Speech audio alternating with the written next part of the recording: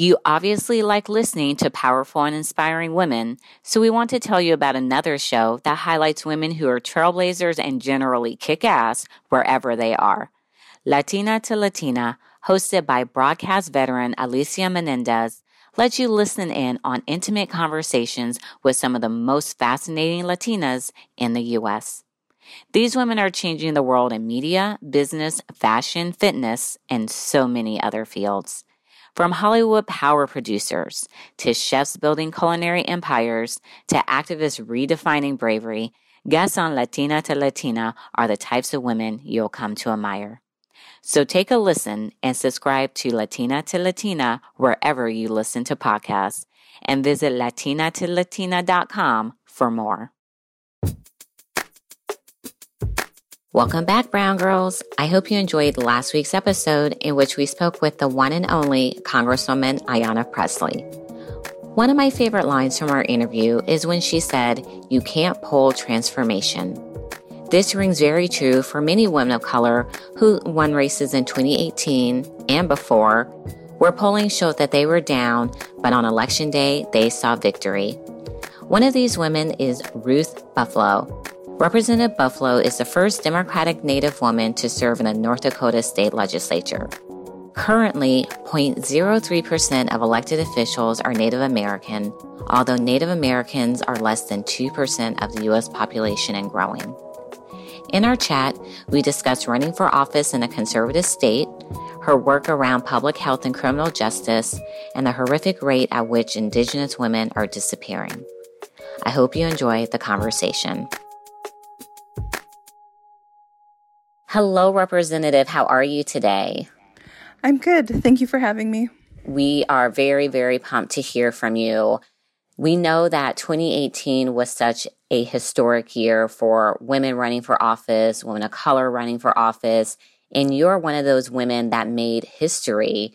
You're the first Native American Democratic woman elected in the North Dakota legislature, and you won in an area that has been traditionally Republican. What did it feel like when you found out that you won? It was a shock because local TV stations had already pegged the incumbents as the winners. You know how they do those updates, like the polls and things at the bottom of the screen? They had check marks by the incumbents. And so we had thought we actually lost. And then one of the field organizers from our Cass County Democratic Nonpartisan League office reached out and said, it's not over yet. They still need to count the absentee and early voting ballots.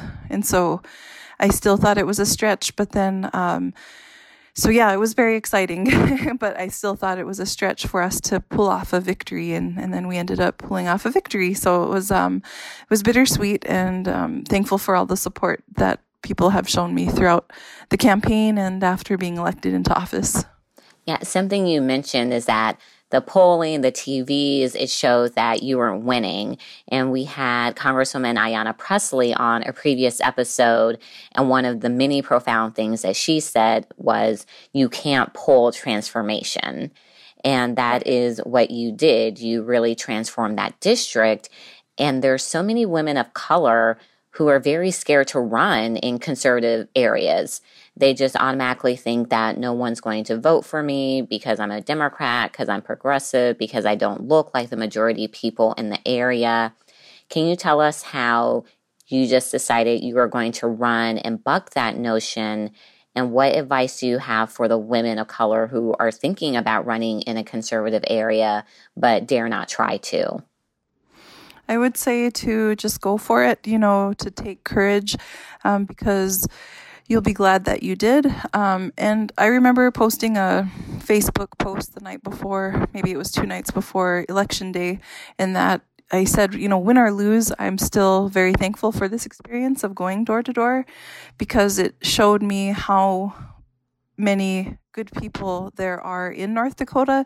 Within these past few years, North Dakota has made worldwide news regarding the Dakota Access Pipeline and use of excessive force and militarized law enforcement in protecting economic interests for the pipeline. And so to see that North Dakotans are still very good-hearted, kind people was very refreshing to me to see that at doorsteps. And so I remember that post specifically saying, that I posted a couple days before the election day, is that win or lose, I'm still thankful for this experience to have met so many good people literally at their doorsteps, and to see that North Dakota still has very good, wholesome, kind people.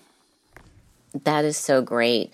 I encounter so many women who have run for office, and some of them have not won, but they say that they never regret the experience because they love what it did for them personally, but it gave them the opportunity to meet the people in their community and to see how wonderful they are and how much they care. And for those women who didn't win, it did lead for them to start to do other things in the community. And that's right. Just some really sound advice. And the person that you ended up beating, he was actually the sponsor of a very, very bad, that's how I'm going to describe it, very, very bad voter ID law that would really disenfranchise so many Native American voters. And you're recently on Capitol Hill, where you testified about the hurdles that Native voters not only face in North Dakota, but in many states. And last year, I had the opportunity to attend a summit that was hosted by Advancing Native Political Leadership. And it was just it was just an honor to be there. And I just sat in the back. I listened, I learned, I took a lot of notes. And we had a session that was on voter ID laws and the disenfranchisement of Native voters. And we talked a lot about gerrymandering and not having the proper ID to vote, which are things that we hear a lot when it comes to disenfranchising voters of color. But there were other things that I had learned, such as in some states, if you're mailing in your ballot, they would try to make you place extra stamps on it because it would cost more. And in some states, you would have to have a street address and not be able to use your P.O. box. And we know for a lot of natives who live on the reservations, you have a P.O. box and not a street address. So can you tell us a little bit more about these voter laws, and how do you think the hearing went? And what are some ways that we can mobilize to help protect the vote of our Native sisters and brothers? The hearing, I was honored to be a part of it. It was held at the Standing Rock Reservation. I also wanted to make special note that I'm the first Democratic Nonpartisan League Native American woman elected into the state legislature here in North Dakota. And the hearing on voter ID laws, it was very interesting. I think we have a long ways to go throughout the United States in educating others, especially elected officials, on the true history that occurred within American soil. There's still much healing that needs to take place, and to reach a better understanding of reconciliation, I think, in order to move forward.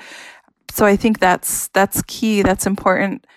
And there's a lot of work that needs to be done in finding equity at the ballot for people to have access to their basic right to vote. I believe it's a human right to vote and to have that access, and to be a part of this process, of the American dream. And that includes providing every American equal right to the ballot, to the polls, to vote.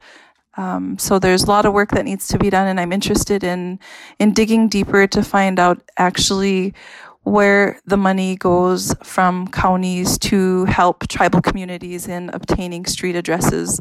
There needs to be more transparency across the board. When we look at tribal reservations, we have a higher rate of felonies within the exterior boundaries of an Indian reservation, because any crime that is committed by a tribal member of a federally recognized tribe goes directly to the federal level, then becomes a felony.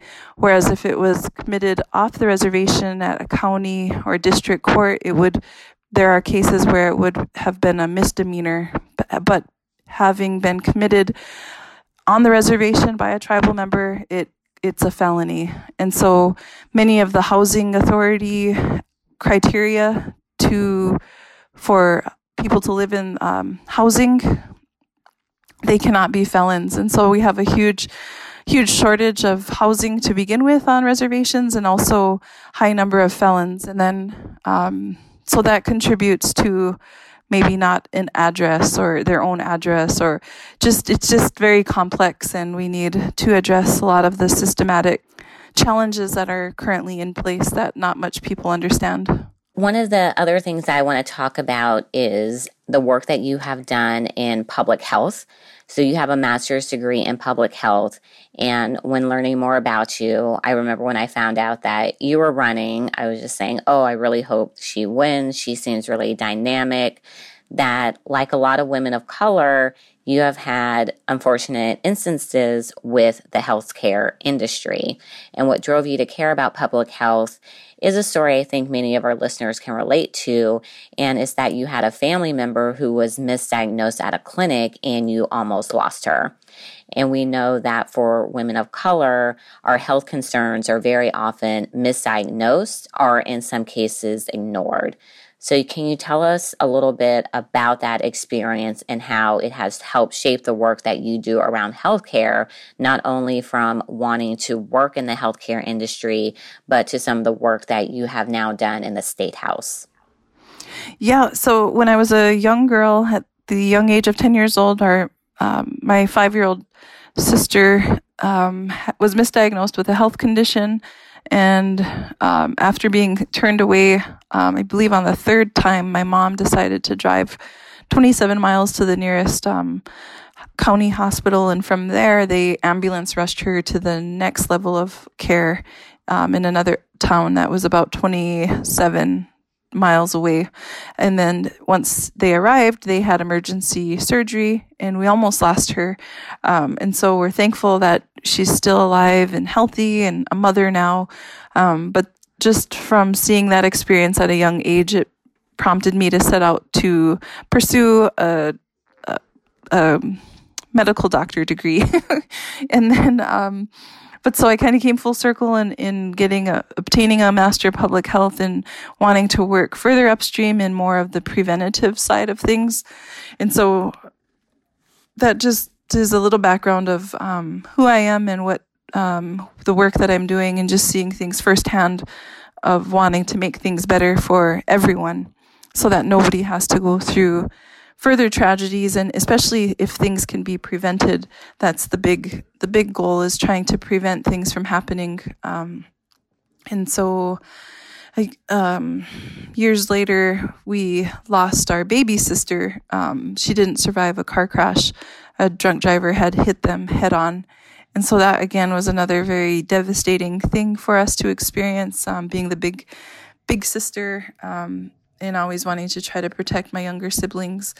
That completely blindsided us. And so there again, found the gumption to make phone calls, get, transferred around multiple times, but finally was able to, we would like to think that we assisted in getting that road widened, because that highway was known as one of the most deadliest highways in the U.S., because there were so many fatalities on that specific highway that we lost our baby sister on. So always just trying to find solutions and to make sure that things like that don't happen again, especially if they can be prevented. So that kind of drives a lot of my policy work. And I will say, when I was at NDSU getting my Master of Public Health, one thing that resonated with me is our instructor would say, poor health is a result of poor policy.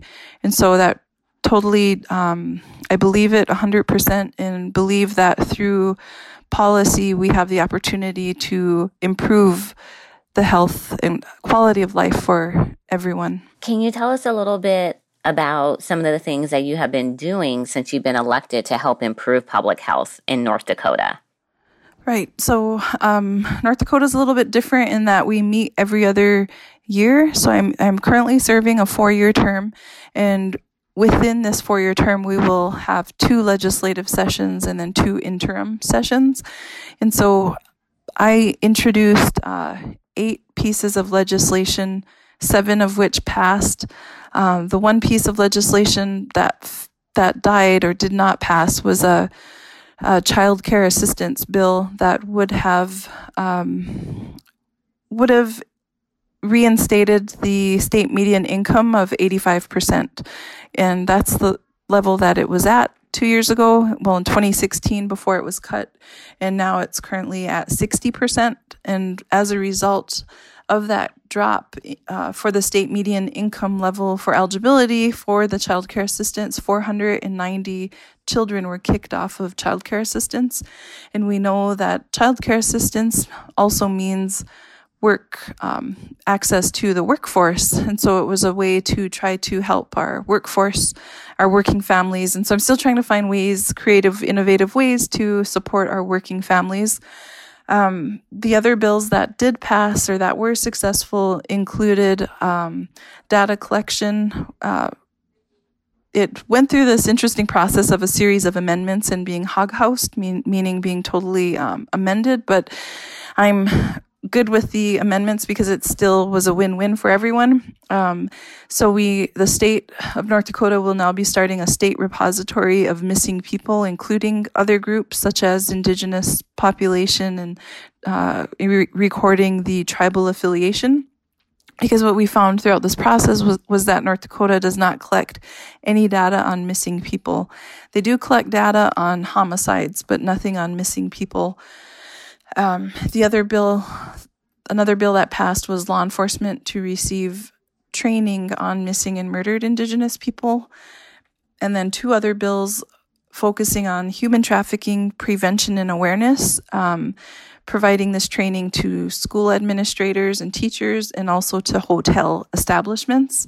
And then a resolution urging Congress to pass Savannah's Act and a comprehensive study to further examine missing and murdered Indigenous people and human trafficking cases. And then another bill, a student dress code bill, that will prohibit school districts and school boards from allowing high school students to wear eagle feathers and eagle plumes at high school graduations. That is such a long list of accomplishments, particularly for a freshman legislator. And I work with lots of women who are running for office. They actually say that the first year or the first session is kind of the hardest because you're figuring out where the bathroom is, but how to get things passed. And you were able to do so much. So can you tell us a little bit just about your mindset? Did you feel a little alone going into the state house, particularly being the only Native Democratic woman? Or were you just thinking, you know what, I'm going for it. The people put me here to get things done, and I'm just going to build a plane while flying it. Yes, the latter. I just felt like I had to go for it and seize the moment because, it is such a fast turnaround time from when you win your race and then you get sworn in a month later, and then a month later, then you start your new job at the Capitol in Bismarck. And so there wasn't much turnaround time at all. And I do really feel that I hit the ground running and because, going into this legislative session, I just primarily built on the work that the community work that I was doing already. And the thing about community work is that's what kind of made me apprehensive to take the dive into running for office, because I didn't want my community work to be discredited, because oftentimes you'll hear, you hear of politicians doing things for the wrong reasons, just to be in the spotlight or to not really, it's not where their heart is, but they're doing something, we see that. I've seen it, and so I didn't want myself to be put in that light, and I didn't want what I felt to be good, meaningful community work and advocacy to be hurt as a result of running for office. But I knew that running for office was a way to help bring all of us forward for safer communities and stronger communities, so that was I guess the healthy risk that I took And so a lot of the legislation that was passed were built off of recommendations, conversations that were had from our local coalition, our local task force here, focusing on missing and murdered Indigenous women and human trafficking. And you hit on something that I really think is important, is women taking the step from being that activist, that community leader, to being the elected official. Because a lot of women do feel that once they're in elected office, they have to let go of that activism piece. But it really is just melting the two together and being in that elected office and being able to do more. So I really want to thank you so much for what you said on that piece, because it is really important for women to hear that from a woman who was able to do it. Thank you.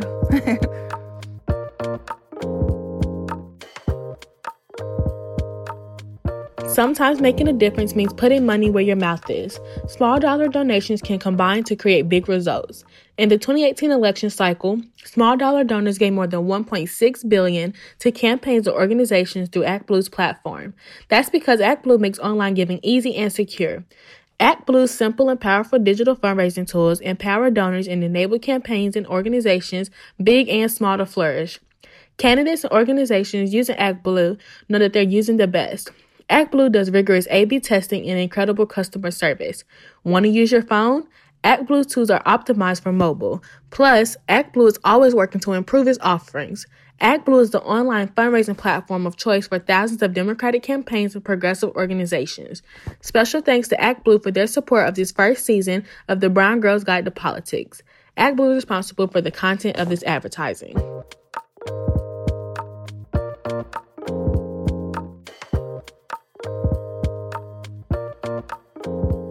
Some of the legislation you talked about really had a lot to do with criminal justice, and you also have a degree in criminal justice.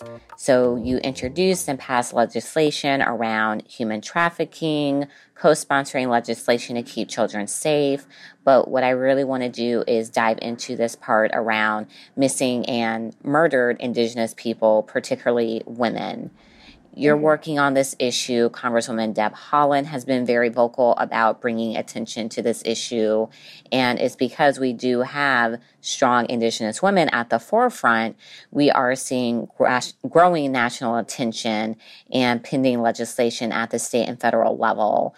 So could you actually just dive in a little bit more into the legislation that you passed, why you passed it? Also use this as an opportunity for our listeners to learn how they can use their individual power to raise awareness around this issue. Right. So yes, the legislation kind of looked at it more of a package, even though, there's some language that is specific to the Indigenous population, but then there's also language that is it's not specifically related to Indigenous people, because human trafficking affects all groups of people. But what we're seeing at the local level is that there are high rates of Indigenous people being targeted for human trafficking. We also here in the Fargo area have a high rate of the homeless population, and within the homeless population demographics, the Native Americans, Indigenous population is the most represented among our homeless population here in the Fargo area. And so it's definitely an area that needs special attention. And so furthermore, our Native American women are, just the statistics of violence, experiencing violence, sexual assault are just off the charts. I believe there's so many different statistics out there, but I know Native American women are murdered 10 times the national average of more than any other group. And it's not to necessarily play oppression Olympics or anything. It's just stating the facts of there's some serious work that needs to be done here, and it cannot continue to be brushed under the rug.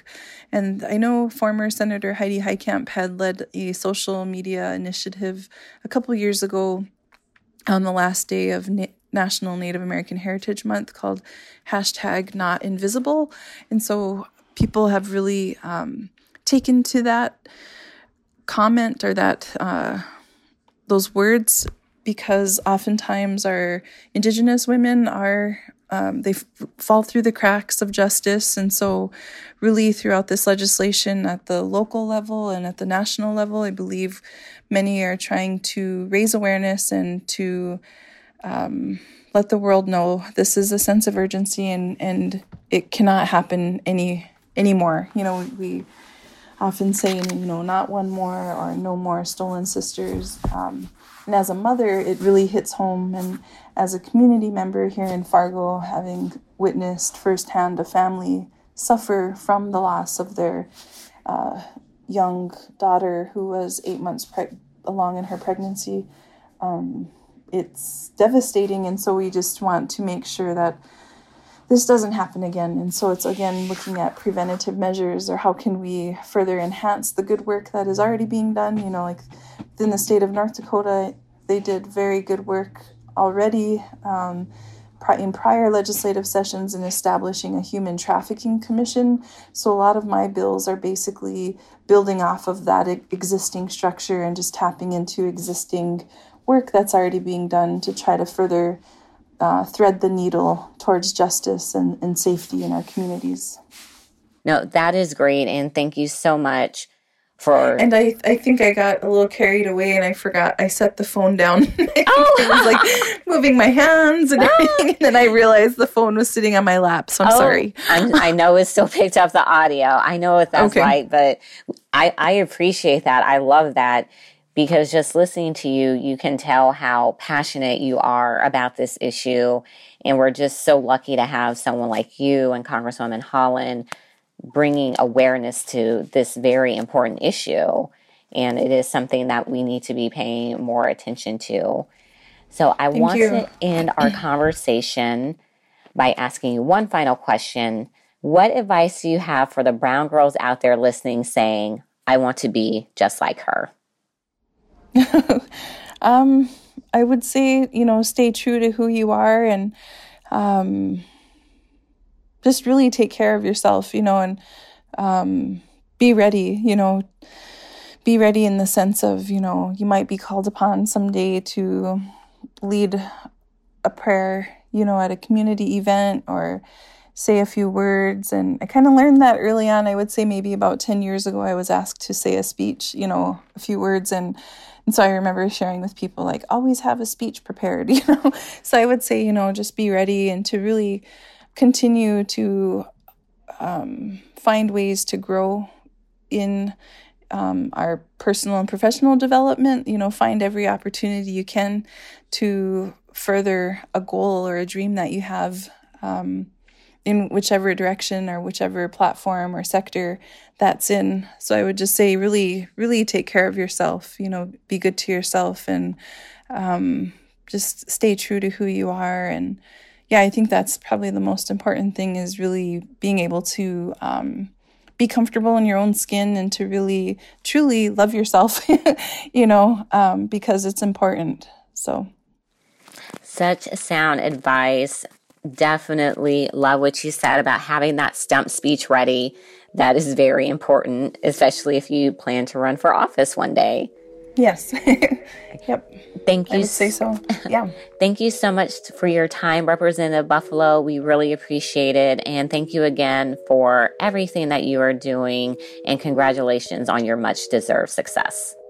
Thank you so much. We appreciate it. Thank you for having us today. Thank you.